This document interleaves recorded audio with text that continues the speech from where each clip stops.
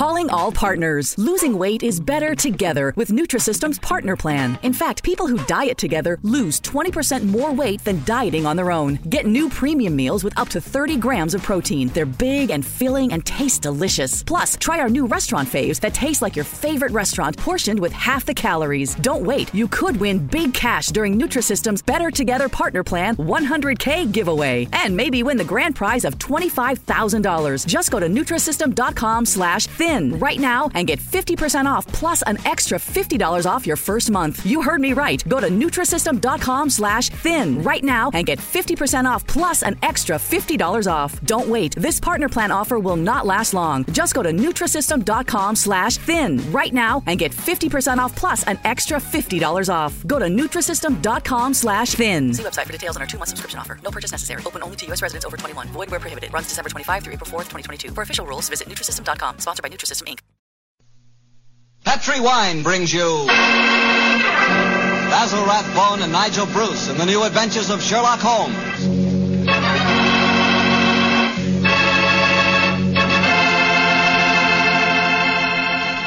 The Petri family, the family that took time to bring you good wine, invite you to listen to Dr. Watson tell us another exciting adventure he shared with his good friend, that master detective, Sherlock Holmes.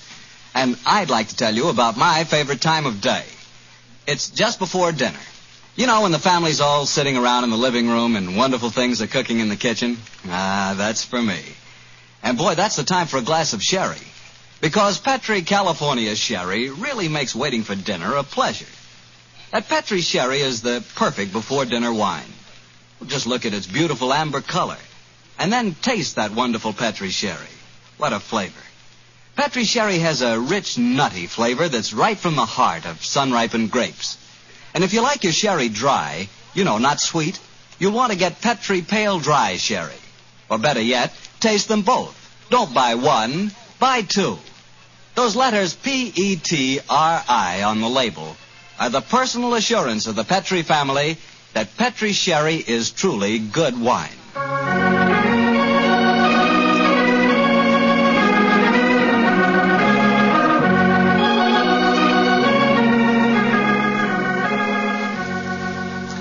And now it's time to keep the weekly appointment with our good friend, Dr. Watson. How are you this evening, Doctor? I never felt better, thank you, Mr. Bartell. Draw up your usual chair and make yourself comfortable. Thanks. That's it.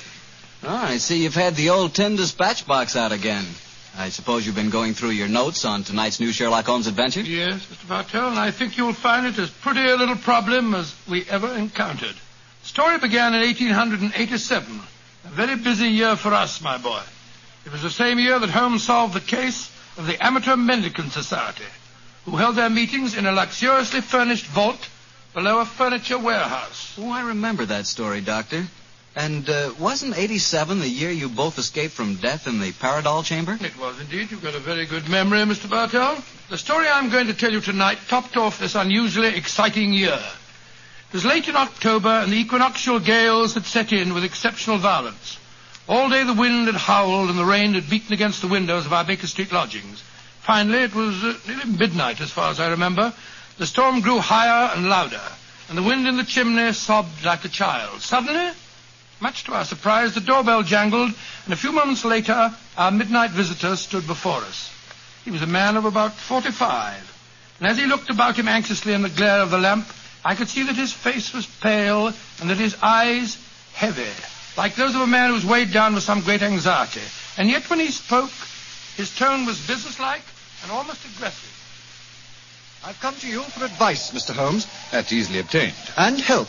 That is not always so easy. Help the gentleman off with his coat, will you, Watson? Yes, indeed. Here you are, sir. Let me hang it up for you. Thank you, sir. I heard of you, Mr. Holmes, from Major Prendergast. Oh, yes. He said that you could solve anything. Oh, I'm afraid he said too much. But you've never been beaten. I've been beaten 4 times, sir. 3 times by men and once by a woman. But supposing you sit down and introduce yourself. My friend's name is Watson, Dr. Watson. How do you do, sir? How do you do, Doctor? My name is Lovelace, Edmund Lovelace. And what brings you to me at this hour of the night, Mr. Lovelace? I'm in terrible trouble, Mr. Holmes. You don't know anything about me, but if you'll accept my case, you can save 4 lives. I wouldn't say that I know nothing about you, sir, though it's true that I know little beyond the somewhat obvious facts that Well, you're single, that you keep a dog, but not a manservant. And that you are much preoccupied with your business, which I take to be some form of insurance. Oh, come. Oh, steady. Now, what is this? Well, magic? I'll wager that my friend's right, though. Isn't he, Mr. Lovelace? Perfectly. But I'll be hanged if I can see how he knows it. It's a practical application of logic, sir. The briefcase that you carry might at first indicate a barrister or some other professional man, but your brusque, businesslike manner counteracts that suggestion. An insurance broker who must visit clients at odd hours is the likeliest man to combine that manner with a briefcase at midnight. But the wife and the manservant, and the fact that I'm preoccupied with my business. Your cufflinks don't match, sir. Each is from a different pair. That would suggest preoccupation, and it's a mistake that neither a wife nor a manservant would have allowed to pass. Yes, but how about the dog? Oh, surely that's obvious, Watson. Well, I can't see it. I shall let you ponder on that matter while Mr. Lovelace tells us his problem. Mr. Holmes, are you as interested in preventing a murder as in solving one? Well, naturally I am, Mr. Lovelace. Even more so. But please tell me your story. I live with 4 cousins of mine in an old house in Camberwell. My grandfather left the house and a sizable fortune to the 5 of us on condition that we lived together and maintained a family unity. It probably won't surprise you to know that we've grown to get pretty much on each other's nerves. Well, what happens if one of you dies, Mr. Lovelace? His share is divided among the others, Doctor. Well, the wonder to me is, sir, that not that a murder may take place, but that it has not happened long ago. Who's responsible for the administration of the estate? My cousin Gerald. He's much older than the rest of us, and he's a thoroughly unpleasant, cantankerous man. Yeah. He gets an extra share in the estate as administrator, and in consequence he doesn't work. We feel, of course, that he lives off us, and we're continually quarrelling with him about it. Well, sounds like a jolly household, I must say. There's going to be trouble, Mr. Holmes, I know it. Gerald hates us, and he's jealous of our share in the estate. You spoke of preventing murder just now. Yet I can see that you've selected your cousin Gerald as the potential murderer. Am I right? Yes, you are. Mm-hmm. But don't think it's personal prejudice that makes me suspect him. I have good reason for doing so. Oh, what reason? This evening, just before dinner, I helped Gerald off with his top coat and went to hang it up for him. As I did so, I heard a strange metallic clink in one of his pockets. I slipped my hand inside it and found a hypodermic syringe and a small phial of liquid. I opened the phial and smelled it. Gentlemen, it reeked of bitter almonds. Bitter cyanide, eh? Now, what did you do? I thought of destroying it, but I realized that would put him on his guard, so I replaced it in his pocket. Of course, I warned the others, and we decided that I'd come to you. I had to see a most important client tonight, or I'd have been here earlier. Yes, it seems odd that you didn't come directly to Mr. Holmes as soon as you'd made the discovery, Mr. Lovelace. After all, if a potential murderer is walking about with a pocket full of cyanide, I should have thought that itself was more important than business. Well, Yes, I suppose it might seem so to you, Doctor. That's a most interesting stick you carry, sir. May I examine it? Of course. Here. Oh, thank you. Now I see how you deduced that Mr. Lovelace had a dog, Holmes. There are the marks of the dog's teeth on the stick. Yes, my dear Watson, but these marks under scrutiny give us even more specific information. He's a large dog. You've had him for some years, Mr. Lovelace, and he's now old and feeble. Well, you're perfectly right, but I'll be hanged if I can see how you can tell that from looking at a walking stick. This stick is covered with teeth marks, therefore it has been carried many times by the dog. Now, it's a heavy stick, so only a large dog could have carried it. And the teeth marks also indicate a large jaw. The older marks are deep sunk. Look here. The fresh ones, where the wood is not yet darkened, are shallow. Yes, it's obvious that the jaws are losing their strength. That's very clever of you, Mr. Holmes, but I don't see what it has to do with the case in hand. Well, neither do I, Holmes, I must confess. No, surely it tells us that your story, Mr. Lovelace, may bear a less terrifying implication than you think. On the other hand, its implication may be even more terrifying. Oh, it's late at night. I feel that any further delay in this matter would be extremely dangerous. I suggest that we get a cab and come to your house in Camberwell at once.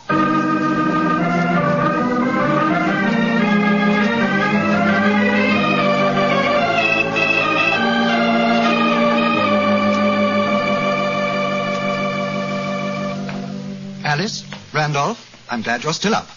I was able to persuade Mr. Sherlock Holmes and Dr. Watson to come back with me.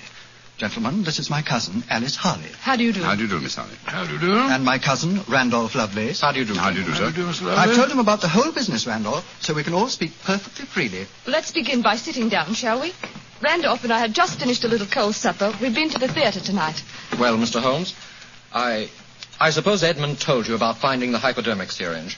And the cyanide in Gerald's coat pocket. Yes, indeed. May I ask where your cousin Gerald Lovelace is now? We left the house at 7, but I imagine Gerald went upstairs at 8 as usual. Didn't he, Edmund? On the stroke of 8, Alice. He's very fixed in his habits, Mr. Holmes. He goes up to his room every night at 8. There he reads or works on his accounts and eventually goes to bed any time between 10 and 1. Well, he might still be up. I should like to speak to him a little later. In the meanwhile, may I ask you two young people, tell me quite honestly your feelings about your cousin Gerald? And you might as well be frank. I've kept nothing back. All right. Randolph and I hate him. First of all, we're sure he's jealous of our shares in the estate, and then we... Alice and I want to get married, Mr. Holmes, and Gerald won't hear of it. But you're cousins, aren't you? Only second cousins, Dr. Watson. Gerald is dreadfully conventional. He's threatened us that if we do get married, he'll go to court and try to have our shares in the estate annulled. And from the way the will is worded, I wouldn't be surprised if he could do it. So you can see why we have no great love for him, and why we're afraid of him. Well, he sounds an extremely unpleasant person to me. You mentioned there were 5 cousins in the house. 3 of you were here. Mr. Gerald Lovelace is upstairs. Who and where is the 5th cousin? The 5th cousin is my brother, Gilly. He's something of a tragedy, I'm afraid. You see, Gilly's 20, but he never developed mentally beyond the age of 8. He had a bad fall in the hunting field when he was a kid. He's been like this ever since. Oh, I'm sorry to hear that, sir. But he's the dearest, most gentle boy you've ever met. And, incidentally, the one person in this house who doesn't hate Gerald. The poor fellow doesn't understand the conditions of the will, I suppose. No. But if he did, I don't think it'd make any difference. I swear that Gilly loves every living thing, especially Gladstone. Gladstone is the name of his dog. His dog? Yes. The dog may be the key to this whole matter. The dog? What makes you say that, Holmes? When a man brings a quick and painless poison home to a household containing an old and feeble dog, it's more than possible that he has obtained that poison quite legitimately to give the dog a merciful death. To kill Gladstone? Oh, no. After all, Alice, dear, he is old and almost blind But, now. Mr. Holmes, if you think Gerald brought home the poison to put Gladstone out of the way, well, and I admit it sounds perfectly logical, what made you decide to come here tonight? Because I dare not even guess what you may have done by intruding the thought of murder in this situation. Where is your brother Gilly? In his room upstairs, asleep. I wonder if we might go up to him. I should like to talk to him, if you don't mind. And after that, I want a few words with your cousin, Gerald Lovelace.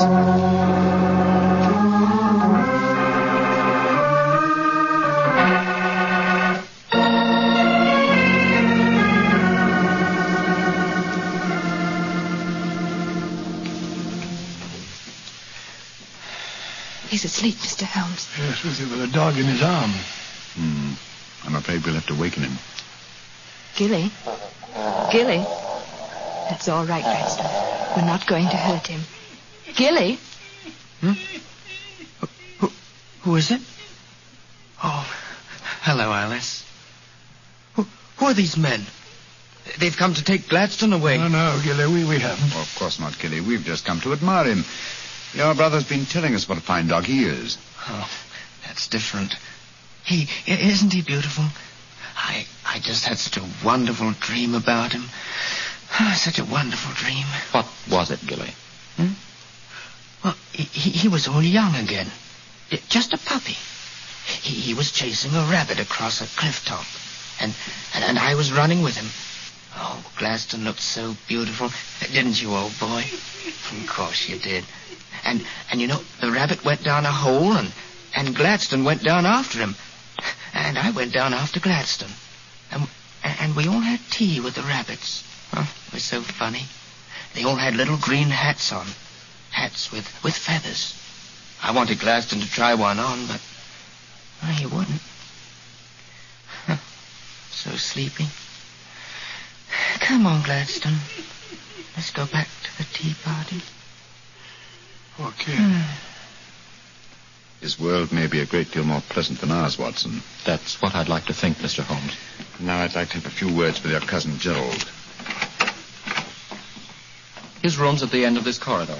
I'm afraid Gilly wasn't much help to you, Mr. Holmes. On the contrary, young lady, he told me exactly what I wanted to know. Here we are. This is Gerald's room. There's no light under the door. He must have gone to sleep. I'm afraid we must waken him, too. Must be a heavy sleeper. But he isn't. He's a remarkably light one. Come on, let's go in. Strike a match, will you, old fellow? Sure. The gas mantle's at the head of his bed, Dr. Watson. Yeah. Well, he's lying on the outside of his bed. He must be... There's blood on the pillow. Great Scott, Holmes. The back of his skull smashed in. He's been murdered. Oh, no. Horrible. Yes, Watson, but not by the blows on his head. Look here on the table by his bed. A hypodermic syringe and a broken file. Yes, a broken file. Reeking of bitter almonds. Poor devil. Well, I won't pretend I liked him. But what a ghastly way to die. All they that take the sword shall perish with the sword. So the scriptures say, Mr. Lovelace. The very suspicion of the killing has brought murder to pass. Well, it's too late to prevent it. Our job now is to find the killer and see that he's brought to justice.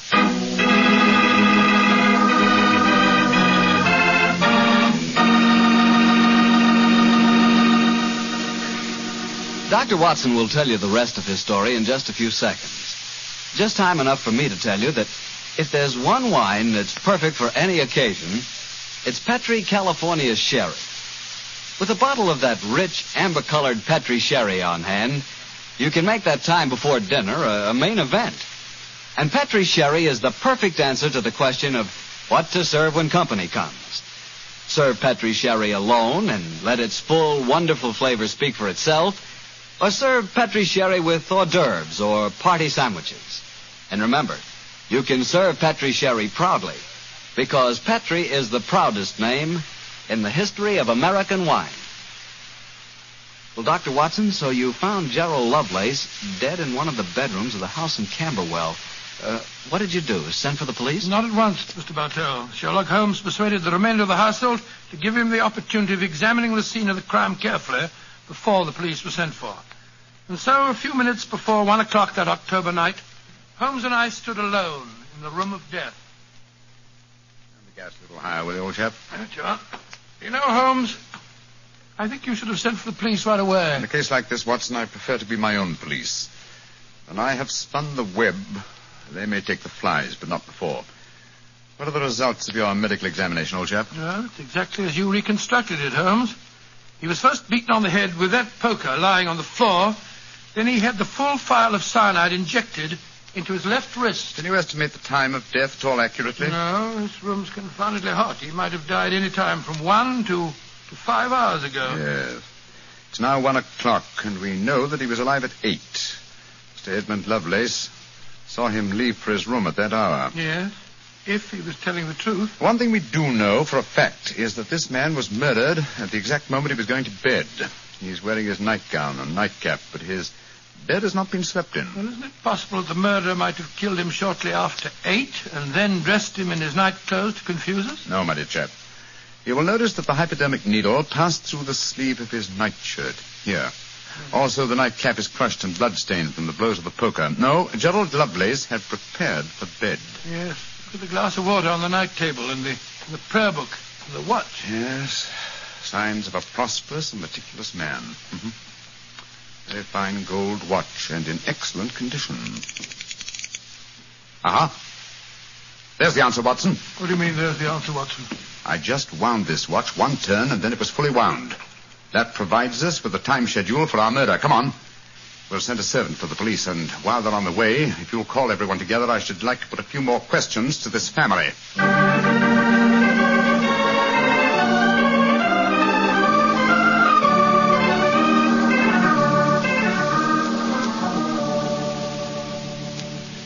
Before the police arrive, I should like to hear your statements again very carefully, if you don't mind.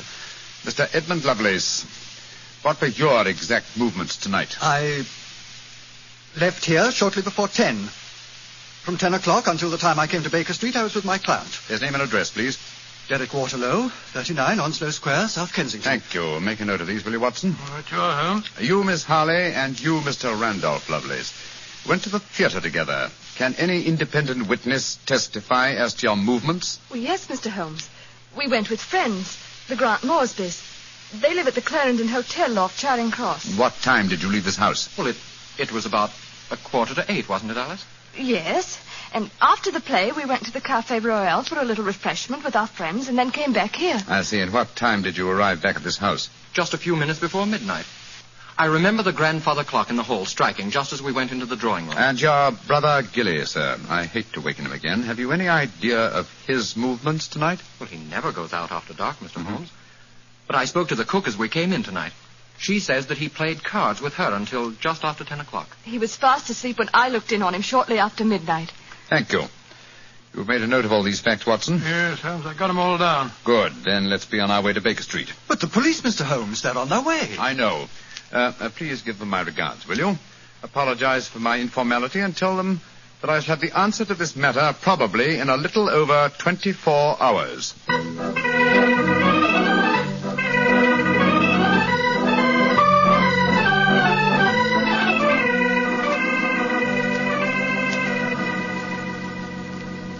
Holmes, here it is well after midnight. You haven't done a thing on the Camberwell case. No, but you have, old chap. You've checked on all the time alibis and found them valid. I'm much obliged to you. Inspector Lestrade was here tonight, you know, and he made some pretty caustic remarks, I can tell you. Oh, didn't you inform him that I'll have the answer to the problem before many hours have passed? But you know, Lestrade, he wanted action. He shall have it. Is the watch still running? Yes, there's another thing. What'll Lestrade say when he finds that you took the dead man's watch? I've no idea. Oh, why didn't you take it anywhere? You sound sleepy, old chap. I am confoundedly sleepy. Why don't you go to bed? What are you going to do?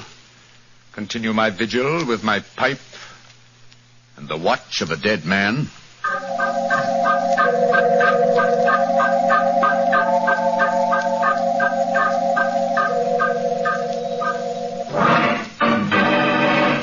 Watson, wake up! What time is it? 5 o'clock in the morning. Good Lord, what are you doing up at this hour? The watch has just stopped. I'm about to rewind it. What are you rewinding it for, Holmes? You waited over 24 hours for it to unwind. When I know how many turns it takes to wind it fully, I shall have the answer to the whole business. 10, 11... You're being confoundedly mysterious, as usual. 14 turns, and the watch is fully wound. Get your clothes on, old chap. Well, where are we going on this hour? To the house in Camberwell. Now I know who murdered Gerald Lovelace.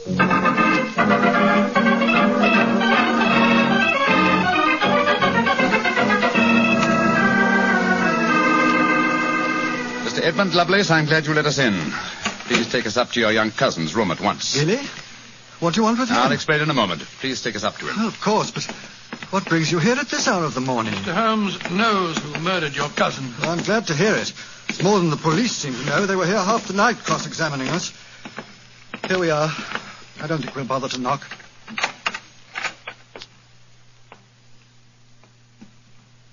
Gilly? Gilly? I'm awake. We heard you coming up the stairs, didn't we, Gladstone? It's the same man again. You're not going to take Gladstone away, are you? Please don't take him away. Don't worry, Gilly. We're not going to touch him. Oh, that's all right, then. Oh, Gilly. Yes? You really love that dog, don't you? Of course I do. More than anything or anybody. I believe you'd even kill a man who tried to hurt Gladstone. Wouldn't you? Oh, yes, sir. I would. Gilly! No. Great Scott. Gilly, I don't think you'd really kill a man. I don't think you could. Couldn't I, though? How would you kill him? I'd hit him first. I'd take a poker and hit him on the head so he couldn't fight back. And then I'd take the nasty needle he told me he was going to stick in Gladstone, and I'd fill it full of that water he showed me, and I'd stick it in him. That's what I'd do. Then he'd be dead. And he couldn't hurt my Gladstone anymore. Not ever. Let's leave him, shall we? Goodbye, Gilly. Pleasant dreams. Goodbye, sir. Good old Gladstone. You satisfied, sir? Yes. Poor Gilly. There's no doubt about it, of course. Oh, can there be no one to describe the murder to him, and yet he's just given an exact description of its method? What'll happen to him? They won't try him. No. A little pressure in the right places, and he'll be released to a private nursing home. I'll do everything I can, Mr. Lovelace. Thank you, Mr. Holmes. Thank you very much.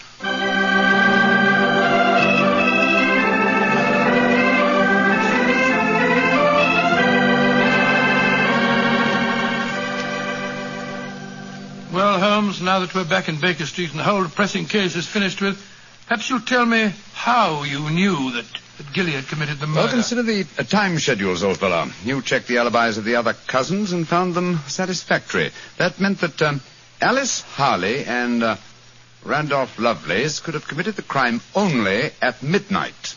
Edmund only before 10.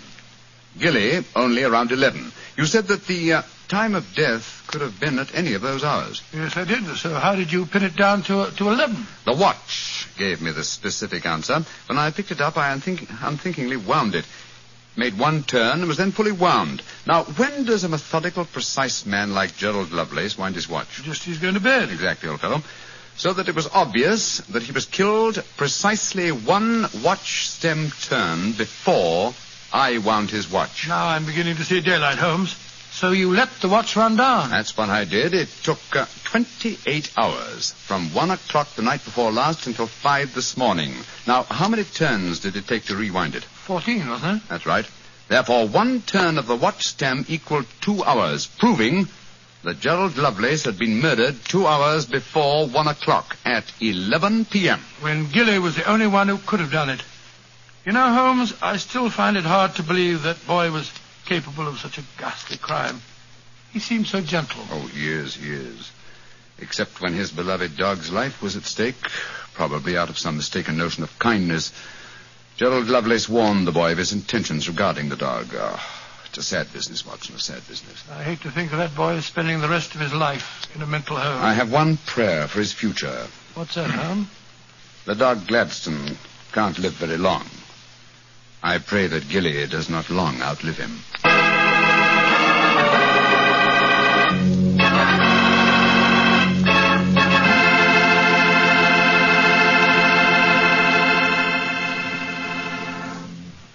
Doctor, that was a remarkable bit of deduction on the part of Mr. Holmes. Yes, extremely clever, wasn't it? Of course, if I may say so, I was of some small help myself. Small help? Why, Doctor, you practically solved the case by yourself. Oh, I wouldn't go as far as saying that. But, Doctor, you did check all the alibis, didn't you? Yes, I checked where each suspect was at various times. Yes, you checked time. And what's more important than time? Well, Why, Doctor, time is even vitally important when it comes to wine. I was wondering how you were going to bring that in. And one thing we do know, Petri took time to bring you good wine. So nobody can miss with Petri wine. It's just got to be good. You know, you can't be in the wine business as long as the Petri family without really learning all about the fine art of making wine. And don't forget, the Petri family has been making fine wine since way back in the 1800s. So, naturally, they've been able to hand on down, from father to son, the result of generations of experience at turning luscious, sun-ripened grapes into fragrant, delicious wine. No matter what type of wine you prefer, you'll like it more if it's a Petri wine, because Petri took time to bring you good wine. Well, Dr. Watson, what new Sherlock Holmes story do you plan to tell us next week? Well, now, next week, Mr. Bartell, I'm going to tell you a most unusual adventure that Holmes and I had when we were attending a performance at the Opera House in Rome. It concerns a famous singer who lost her voice, an understudy who was nearly lynched, and a murder that baffled the police. I call it The Adventure of the Terrifying Cat. Well, that's a story we've got to hear. Thank you, Mr. Bartell. And before you go, I want to talk to our friends about their war bonds. You know, during the war, the best investment we could find was a United States war bond. And for my money, they're still a great investment. They're called United States savings bonds now, and only the name is changed. Savings bonds are sold in the same denominations and give you all the same advantages. And you can buy savings bonds at the same places at your bank or your post office or through the payroll savings plan. So invest all you can in United States savings bonds, because you cannot find a better or a safer investment.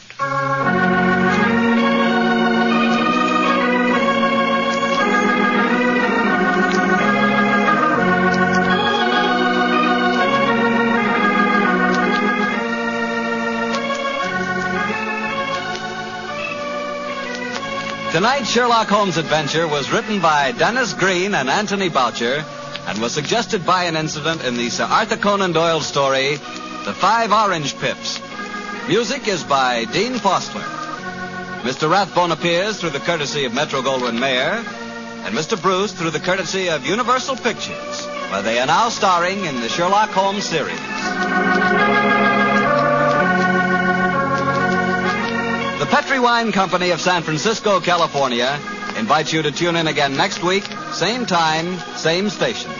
Sherlock Holmes comes to you from our Hollywood studios.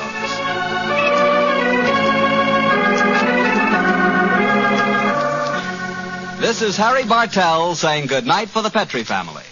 Listen every Monday on most of these same stations at 8 o'clock to Michael Shayne, followed immediately by Sherlock